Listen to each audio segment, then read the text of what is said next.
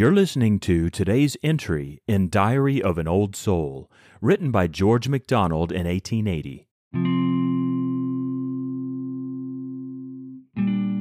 Ah, no.